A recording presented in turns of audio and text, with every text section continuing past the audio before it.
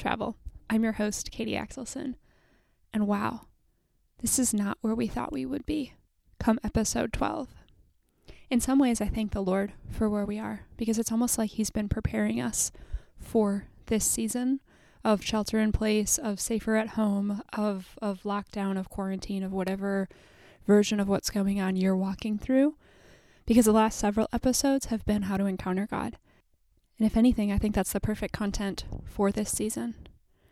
So thank you, Lord, for this opportunity to encounter you, even as we're sitting at home, sometimes by force and sometimes by choice. We're all together in this. No matter where you live in the world, no matter where you live in the country, we're all walking through the coronavirus and COVID-19 right now. We're all learning to pivot. This is our history-shaping moment, and the world is watching. How are businesses responding? How are believers responding? 2 weeks ago, we all thought that our church was our programming, and we're learning very quickly that's not actually true. And some have deemed it not even essential. And so now what does it look like? We're live streaming services, we're broadcasting messages and worship music, but it looks like so much more than that. There are worship sessions all across the internet. I feel like I could spend all day jumping from Facebook Live to Instagram Live to YouTube Live, worshiping with some of my favorite bands. And it's beautiful. It's a great chance to sit and to pause and to come together and to realize we're all in this together.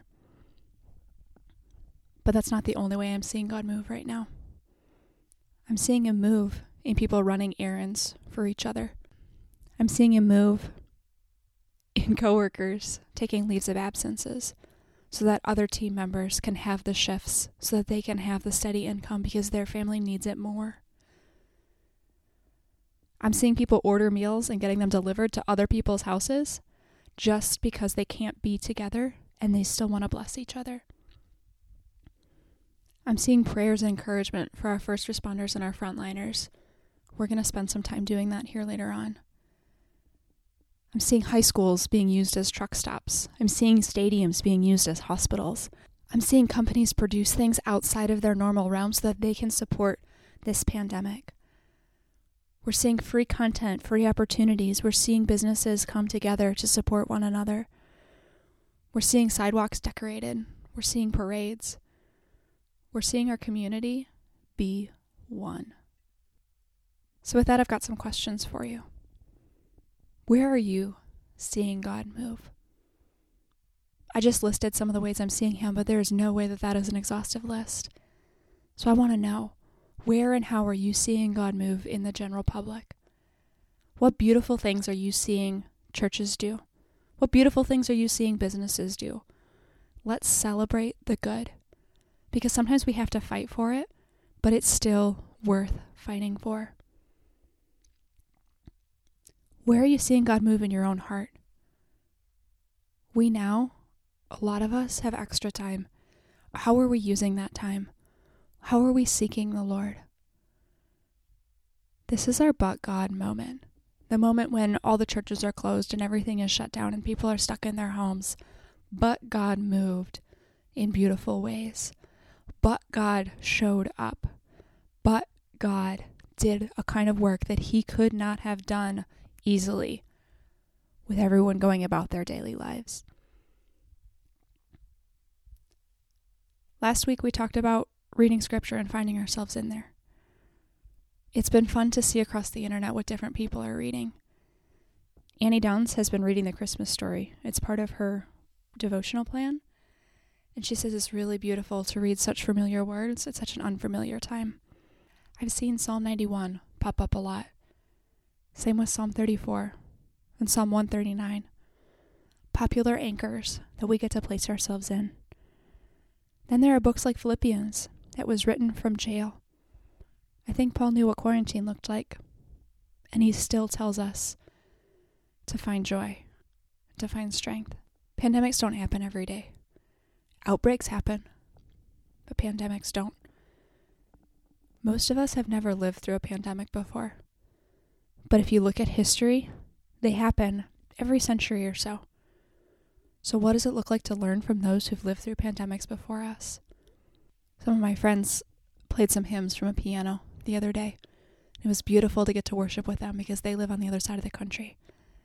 And they just opened their hymnal and played different songs, just the two of them, one on the piano, both singing. And as I was listening, it occurred to me that these hymns have weathered the test of time. These hymns have been sung through pandemics before. These hymns have been sung through countless tragedies, worldwide and personal. They're an anchor. They're a well. We get to drink from them today as we too walk through our history-making moment. Or there's a quote from Martin Luther, written during the Black Plague. And he says, "I shall ask God mercifully to protect us. Then I shall fumigate, help purify the air, administer medicine, and take it. I shall avoid places and persons where my presence is not needed, in order to not become contaminated and thus perchance inflict and pollute others, and so cause their death as a result of my negligence. If God should wish to take me, he will surely find me. And I have done what he has expected of me, so I am not responsible either for my own death or the death of others. If my neighbor needs me, however, I shall not avid place or person, but I will go freely as stated above. See, this is such a God-fearing faith, because it is neither brash nor foolhardy, and does not tempt God." I read that to say, I will love my neighbor as myself. I will stay home when it's more loving to prevent the spread. And I will come to their aid if that's more loving. And I trust God through it all to help me know the difference and to help me make smart decisions. It's okay to admit that this is hard. No one's ever been here before. We don't know what this is going to look like on the other end. We know that there are implications well beyond a virus. And yet here we are, all in this storm together, each in our own boats, each one's circumstances looking just a little bit different. And the world is watching. We're watching each other. The world is watching us believers. How are we responding? Is our hope strong in the Lord? Is our faith failing? Mine's done both. So there's no shame in one or the other. But it's an opportunity to recognize that God is still good.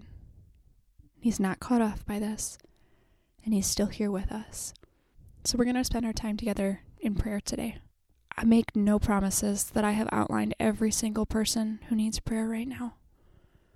There are always those who feel left out or forgotten. And if you're in that category, I'm sorry. We're praying for you as well, even if you've not been called out by name. If you want to hit me over on Instagram, don't hit me physically, stay 6 feet away. If you want to send me a DM, I would love to pray for you publicly on there.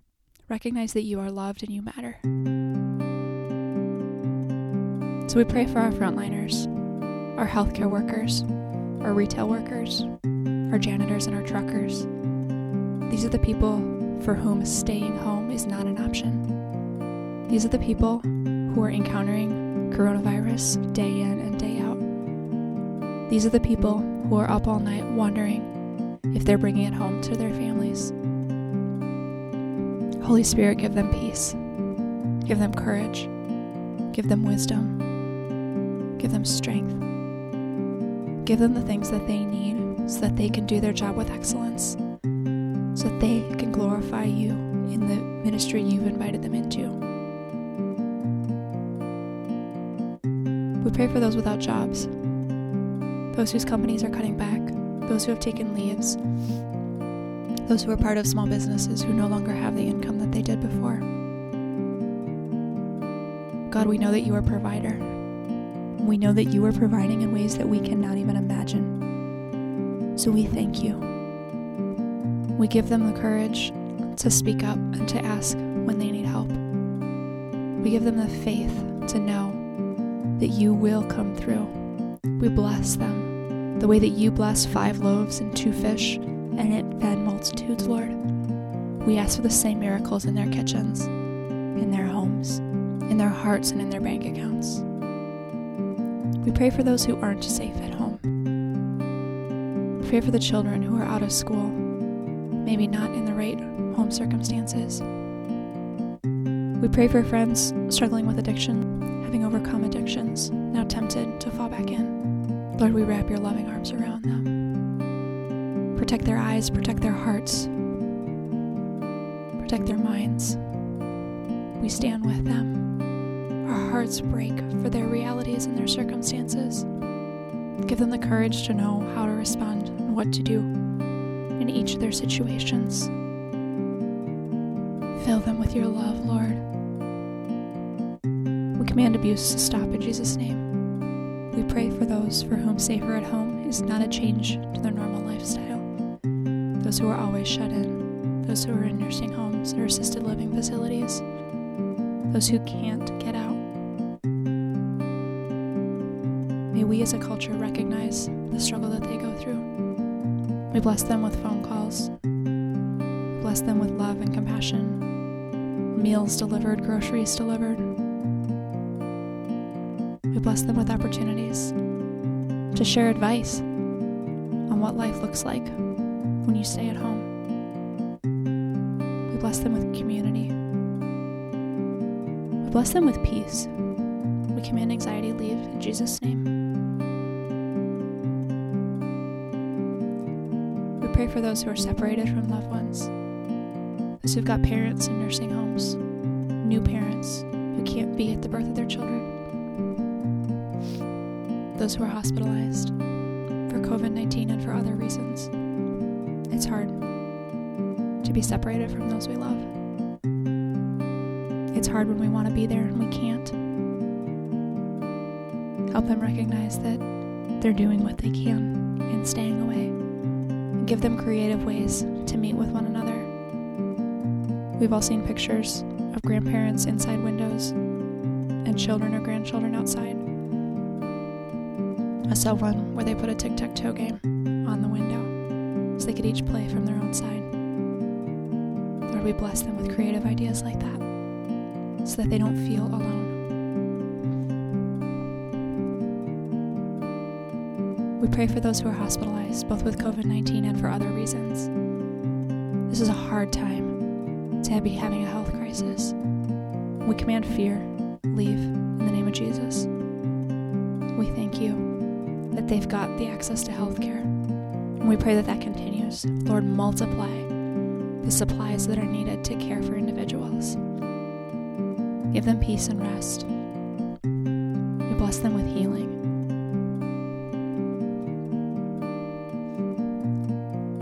We pray for those who've lost loved ones, who can't mourn because there is no closure yet. They can't be together to celebrate the life of their loved one.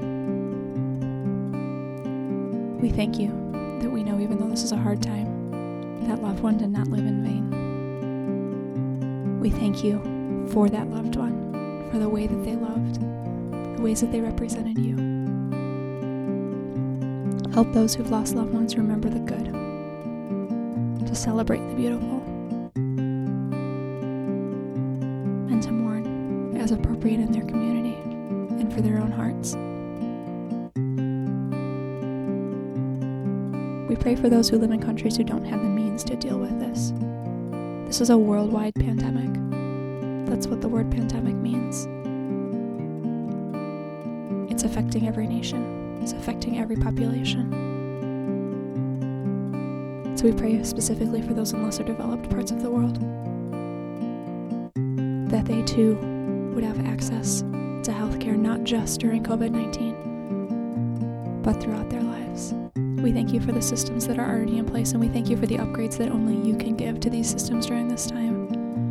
Protect them, shield them, surround them. Be with them, Lord, regardless of what happens.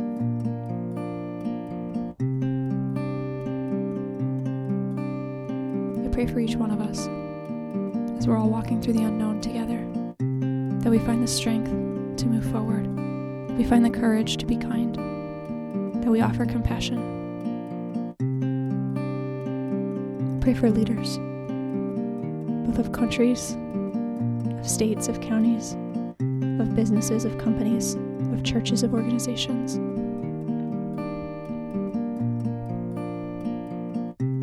Give them courage and compassion to act with strength, and to recognize that they too don't have the power to resolve this. Lord, you do. So we bestow to them your power and your authority And we command that COVID-19 stop wreaking havoc around the world. We pray for revival. Lord, we invite the church to shine through this season. We bless them with creative ways to encounter you. We bless them with a heart to try something different, to love their people the way that you do. Oh, Jesus, we need you now. We need you now.